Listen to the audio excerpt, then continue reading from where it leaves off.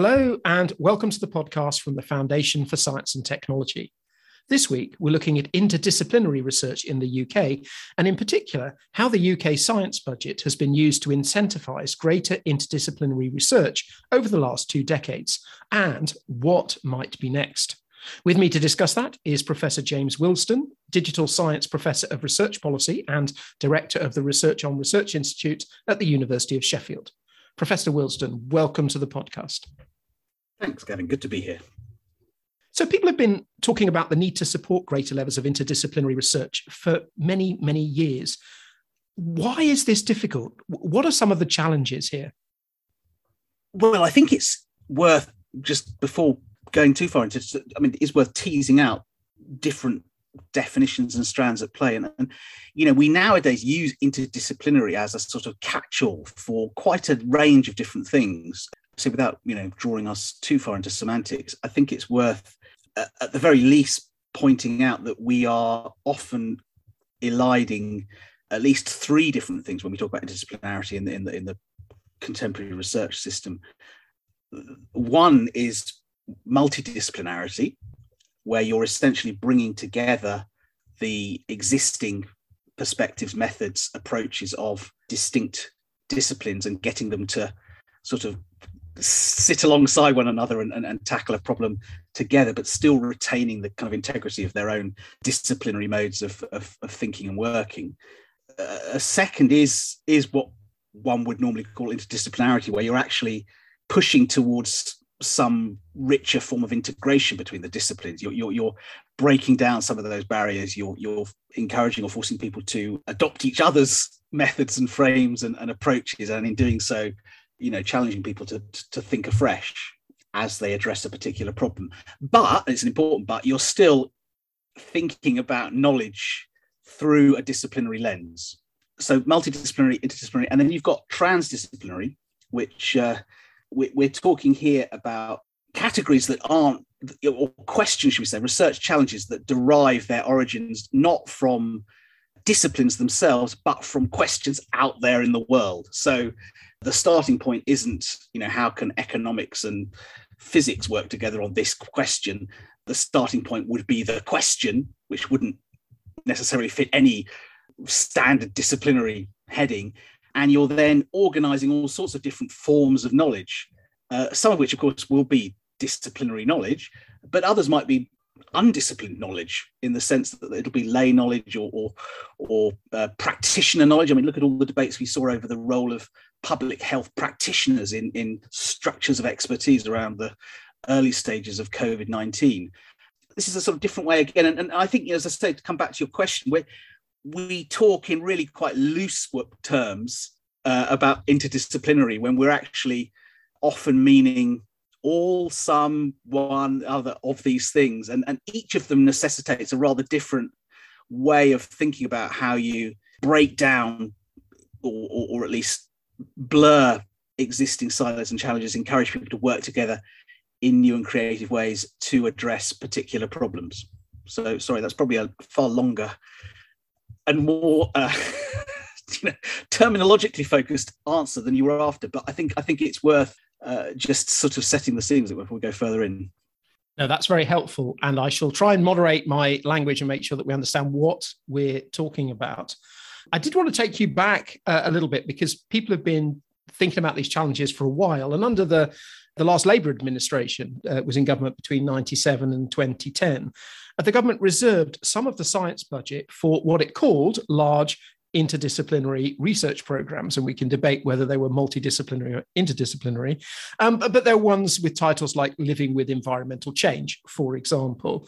What were the outcomes of these, and how did these programs change the view of interdisciplinary research and disciplines working together? Yes, you're right. There were quite a number of these which emerged sometimes with impetus from government, in terms of different government departments, and often from individual research councils in this pre-UKRI time, who then became the lead or the champion for a given challenge. He always had this slightly odd tension in the structure of these things, whereby they were simultaneously cross-cutting, yet also very clearly led by one or other of the research councils. And that was, I think, reflected also in the allocation of funding. But I think, they were, Living with Environmental Change certainly, I think, was a successful programme. Inevitably, some were more successful than others. But I think they, as a move, it was an important step towards where we've then ended up now with consolidated structures that, at least in theory, are designed to enable this sort of stuff more easily. Whether they have in practice, we can discuss.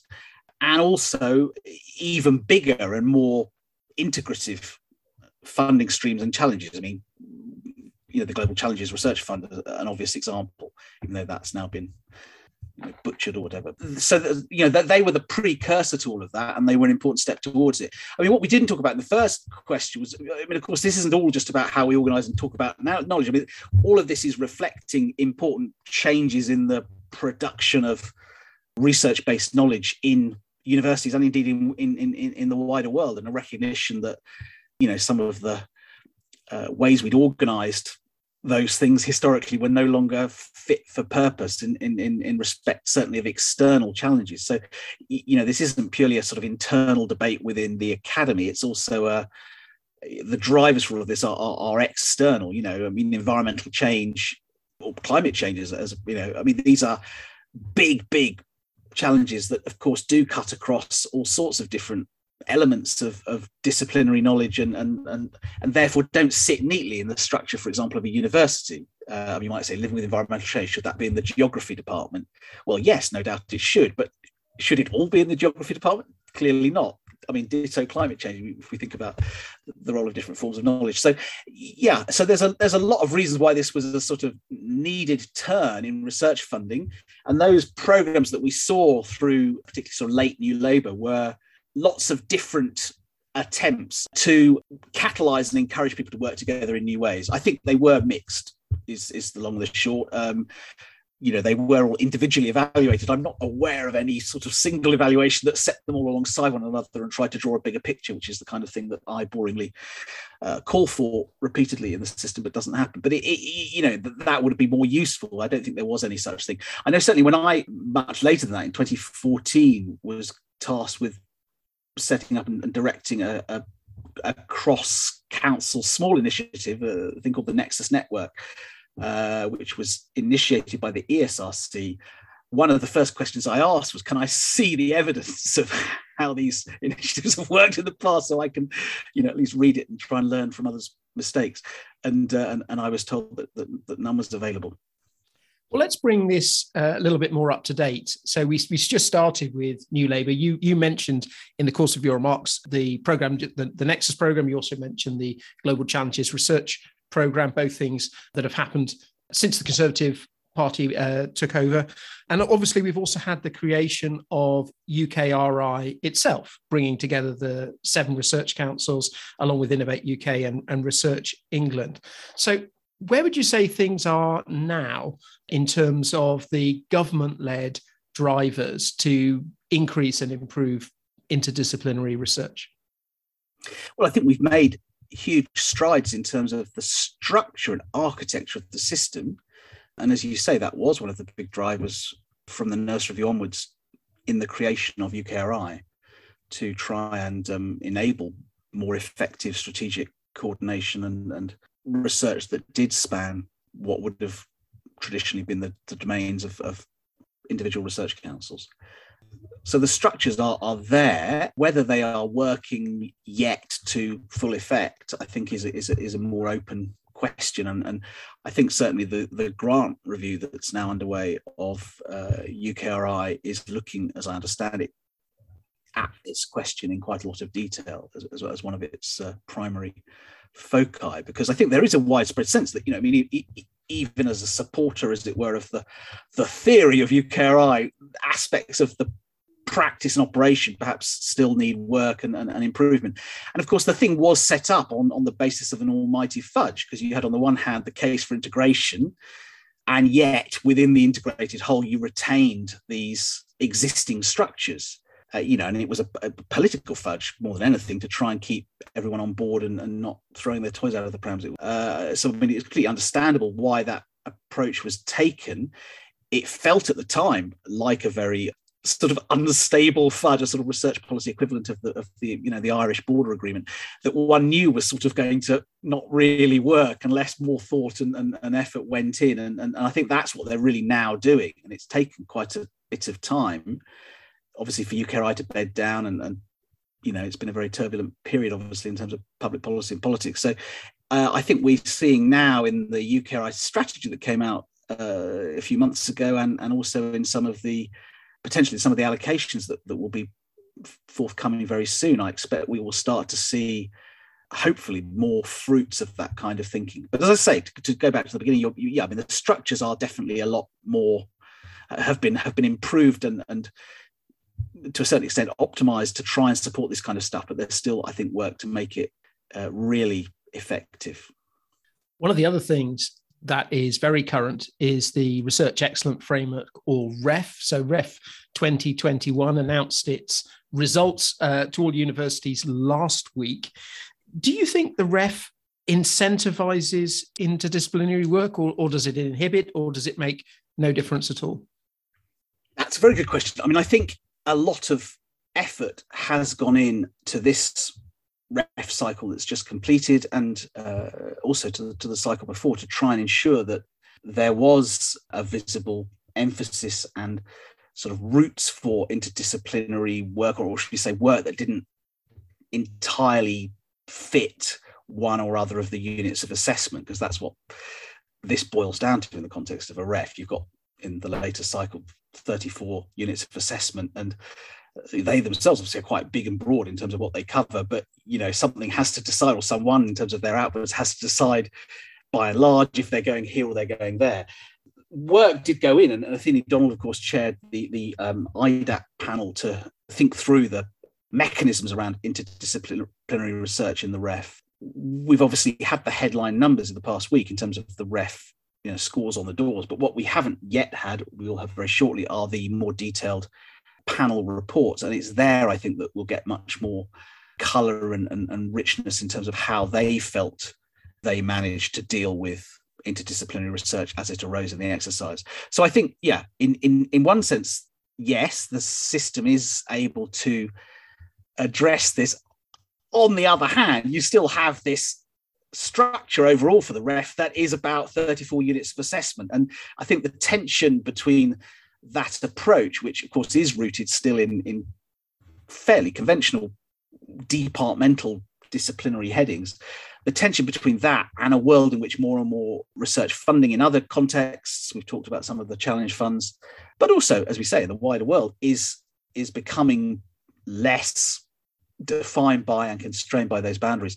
That tension is growing, and I think it can only grow over time. So as we look now to think about the future of the REF, I think it is timely again to revisit the unit structure and potentially to think more radically about whether there is further to go in integrating and breaking down some of those barriers. It's a complicated trade-off because, of course, if you stick to the methodology of the REF, as it has been by and large for the last two exercises, there have been some changes this time around, you're talking about assessing very large volumes of material, and clearly that's a big challenge to do in any context of a panel of experts. But the sort of bigger the higher you lift the kind of level of organisation, the more unrealistic it is to expect people to be able to judge across lots of different fields. So there is a real tension there.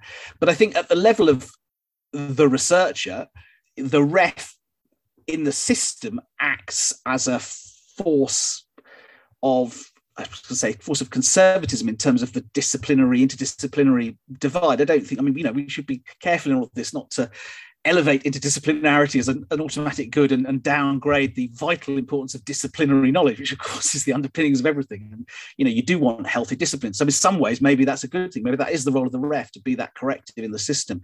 But within the university, it definitely acts. It's the thing that pulls you back into that way of thinking about your discipline, whereas other things like cross-cutting funding schemes, push you out to collaborate with others and to look for other partnerships. I mean, you and I, Gavin, worked together a few years ago, on an unsuccessful big collaborative bid, but we had all sorts of people in that, didn't we, from all sorts of different disciplines? And that's the kind of thing that you're encouraged to do through the ref doesn't encourage that kind of thinking and approach. So there's still thought that needs to go in there. Well, let's talk about some of the incentives for universities and for academics themselves. I mean, do you think that the culture and the incentives within individual universities enables interdisciplinary research to be carried out easily?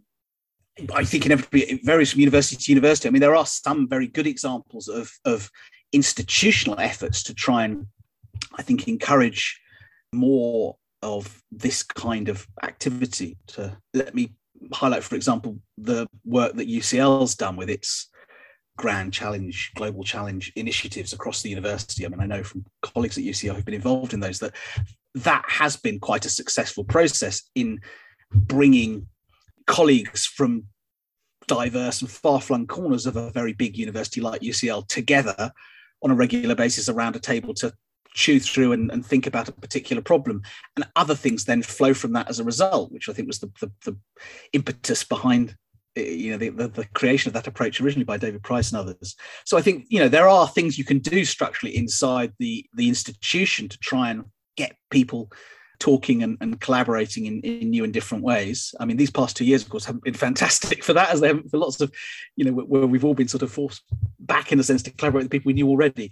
But, there are lots of examples of it being done well. At the same time, I think there are limits on how much the institution can do, as distinct from much bigger systemic cultural pressures on operating and thinking in more conventional disciplinary modes, in terms of where you publish and that kind of thing. Well, let's talk a little bit about careers and career pathways. How do we build and support career pathways that allow people to move in and through disciplinary research? I think this is an area that still needs a lot of attention and thought. Again, one hears sort of two different responses to this challenge. One is that, going back to my earlier point about the fundamental importance of disciplinary foundations, that in a sense you want researchers earlier on in their careers to sort of build their expertise and their sort of deep knowledge, and also their connections and reputation to some extent in a given field, and from that they can then start working in more transdisciplinary ways. And there's some merit to that argument, of course. The difficulty, though, is that we're creating all these funding schemes which bring with them funding and career, jobs basically for researchers at all levels, and certainly lots of earlier career positions, postdocs, etc., where from the off you're operating in that interdisciplinary mode, and it's really difficult. I know from my own. I work in a very. I sometimes call myself undisciplined. I really do struggle to sort of say, well, what discipline? I suppose I'm a sort of STS, science policy, meta researcher, whatever. I've been in lots of different departments. To me, it's not a particularly relevant category, because I would see myself, without sounding pretentious, as a transdisciplinary researcher. I take the question from outside, but I know from seeing it with my own colleagues, and particularly postdocs who I've worked with, how difficult it is to transition from being funded and having a role in that kind of environment, that kind of, whether it's a centre grant or a network grant, whatever it might be, into another job, and certainly into a permanent job, because you come out at the end of it and there isn't a department for interdisciplinary living with environmental change. There's a geography department. There's a physics department, whatever. And where do you go? How do you demonstrate your worth, as it were, alongside Joanna and Joe down the corridor, who've been sat in that environment the whole time, publishing in the quote unquote correct journals and getting all the sort of disciplinary badges of honor. I think this is really, really difficult. And it's a challenge, for those of us that work in this way or want to work in this way, we often don't have the institutional heft, as it were, to kind of create those career paths. I can fund a postdoc for 3 years, maybe 6 years, and I can create a job for someone doing interesting, great stuff. We can publish great stuff. We can work collaboratively, but I can't then get them a lectureship, because that requires going back into the disciplinary departmental structure. And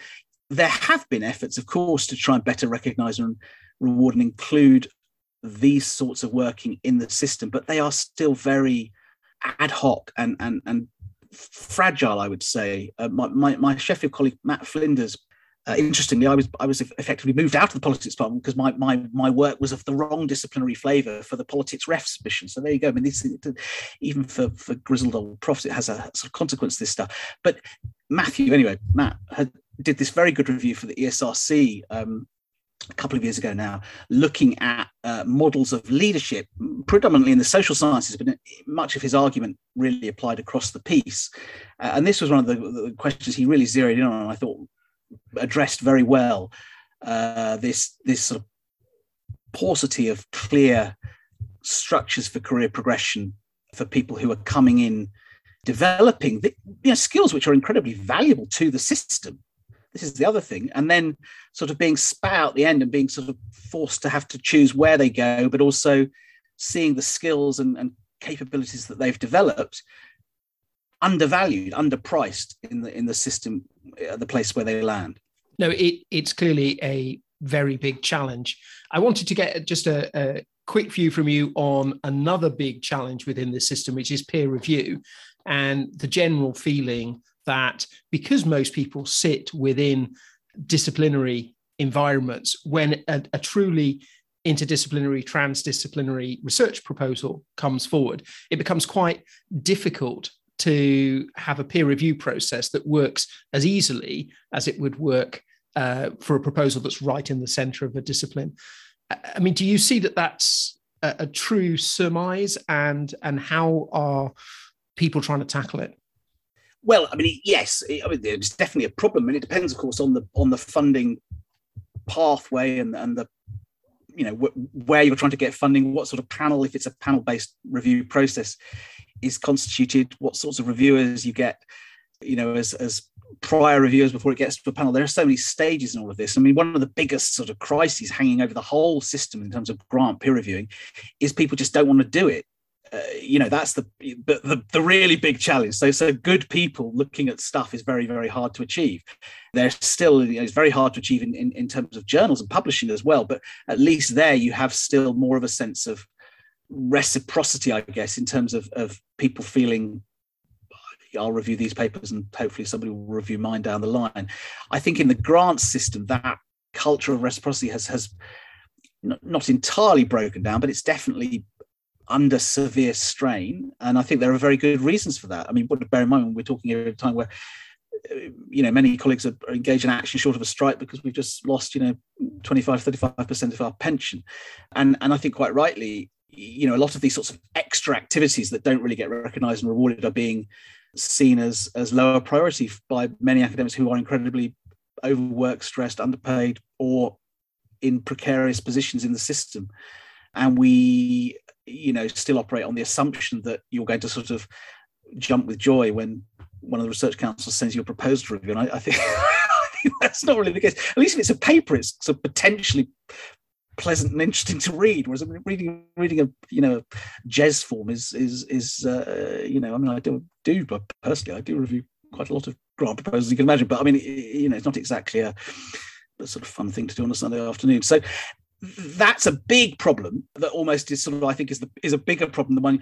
Then when we get to the actual modes, yeah, absolutely. I mean, there's lots of evidence that in different contexts of the challenges that interdisciplinary proposals face in certain review contexts. I mean, just as there's evidence in respect of gender and other forms of equality, diversity, inclusion.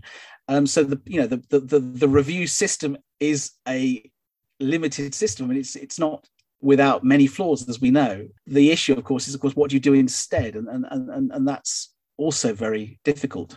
I've been involved the past 2-3 years working with a group of funders who are experimenting with things like lotteries and more radical disruptive devices, which potentially do destabilize some of the established hierarchies and orderings through which funding gets allocated. And I think we have to look at all of those, but there are many other ways. Sandpits are something that, I mean, I've been involved in where you get the process is simply applying to be accepted onto the sandpit, and once you're on it, you're on it, and then you go, 40 of you to a remote place and spend a week hacking together proposals, and at the end of it, 3 or 4 of them will get funded. I mean, that kind of thing I think is also quite, it's artificial in that you're sort of creating the collaborations there in the spot, but if enough work can go into selecting the right people on the right topic, it potentially is also quite interesting as a way of breaking down. So, we have to look at all of these ways of trying to improve the review system. Big problem we have in the UK, of course, is that there is a lot of sort of inbuilt structural bias in favour of particular institutions based on signifiers like reputation, which obviously in many respects are deserved, but are not.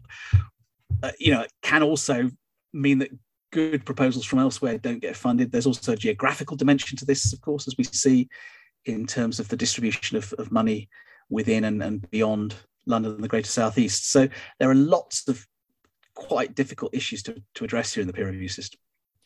There's obviously a lot of issues there and a lot of issues right across interdisciplinary research. We can't explore all of them. We've run out of, but Professor James Wilson, thank you very much. Thank you. You've been listening to the podcast from the Foundation for Science and Technology. My guest this week was Professor James Wilson, Digital Science Professor of Research Policy and Director of the Research on Research Institute at the University of Sheffield. The issue of increasing interdisciplinarity in UK R&D was discussed at an event held by the Foundation on the 18th of May.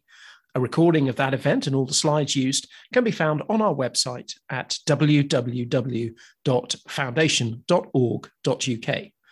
Also on our website are details of all our other events, all our blogs, and all previous editions of this podcast. Until next time, goodbye.